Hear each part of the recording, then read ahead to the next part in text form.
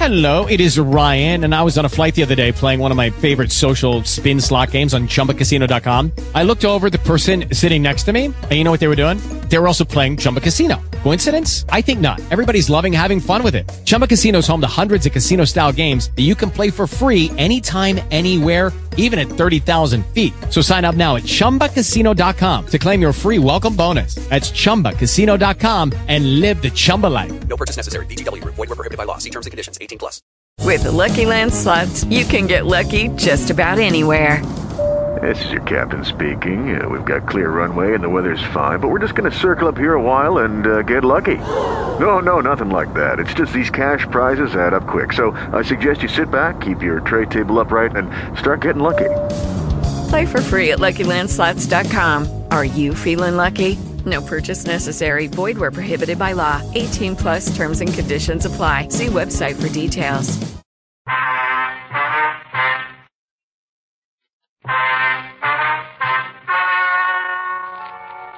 Ladies and gentlemen, the story you are about to hear is true. The names have been changed to protect the innocent. Dragnet.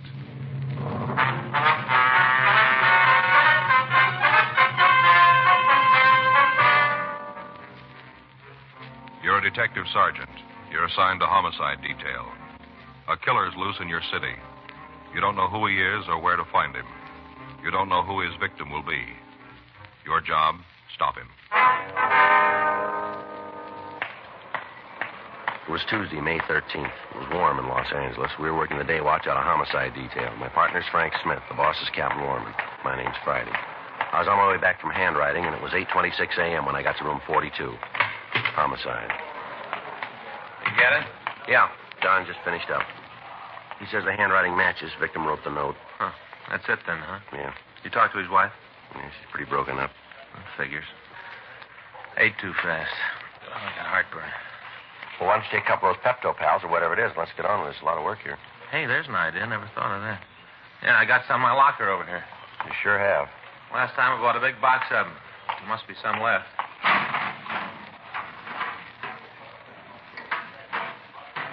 Yeah. Find them? Yeah.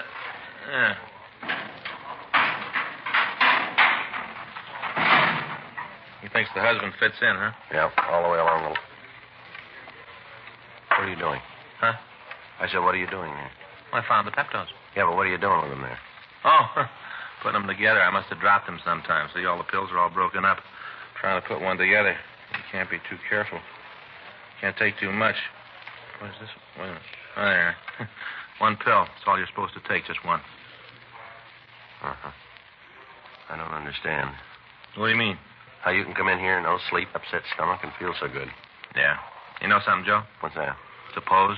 I really don't. You don't, huh? No. That ought to be about right, I guess. Does that look like one pill to you? I don't know, Frank. I hope so. Too important a decision for me to help you with. Oh, Pepto, pal. Good for what ails you. Potent, Joe. Real potent. Mm-hmm. I just wondered if you were all through now. Oh, as soon as I scrape the crumbs away. Okay? No, I'm with you. Here's one you missed. Thanks.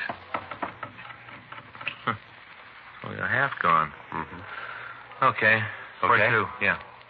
Well, are you all through now? You've had your pill and everything? Joe, I took my pill. I've got the Pepto Pals all worked out now. What can I do for you? Hot shot. I'll get it.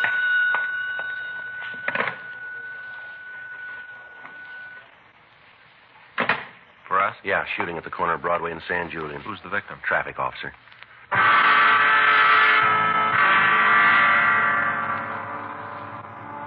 We left the office and drove to the scene of the shooting. Traffic at the intersection had come to a virtual standstill. 18 feet from the northwest corner, lying in the middle of the pedestrian crosswalk, was a uniformed traffic officer. He was wearing the white cap of the traffic division. There was a large blood stain on the right side of his chest, and his service revolver was still in his holster.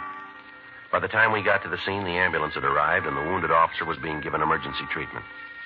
Other officers were trying to get the traffic moving again, and additional men were throwing up a blockade around the immediate vicinity in an attempt to apprehend the person who'd shot the policeman. Captain Lorman and Chief Detective Thad Brown arrived and took charge of the search. Frank and I checked through the crowd that had gathered, and we found a witness to the shooting. Yeah. Sure. I saw the whole thing, officer, right from the beginning. I saw it. Just about the most awful thing I ever saw. All right, sure. If you'll just give us your name. Roy Hickok. It's Hickok. All right, Mr. Hickok. Now, if you'll tell us what happened. Well, I was on my way to work, walking down the street. I got to the corner here, Broadway and San Julian. I got to the corner. I stopped for a light. Go ahead. I just stood there waiting for it to be time to cross. All of a sudden, this car came up and slid to a stop. The light changed, and he had to stop. Uh-huh. He must have been going pretty fast because he went clear out into the intersection. And the officer, the one who was shot, held up his hand. I think that was the only reason the driver didn't run the light. The officer held up his hand. All right, sir, go ahead. Well, the fella stopped, but he was right in the middle of the crosswalk. Everybody had to go around the car, out into the intersection. Mm-hmm. He was right in the middle, and we all had to go around it. Yeah. Well, he just sat there. He didn't make any try to back up or nothing. He just sat there, kind of waiting for the light to change again so he could get going. I see. Then the officer, the one who was shot, he started to walk over to the fella. I guess he wanted him to back up. Must have been something like that. Wanted him to get out of the way. What happened then? Well, all of a sudden, this guy in the car just started shooting. Where was the officer when the shooting started? We hadn't even got to the car yet. He must have been about 10, 12 feet from it. This guy pulled out the gun and started plowing away. Point blank, he did it, right in the policeman's face. Yeah. Well, everybody on the street got panicky when they heard the shooting.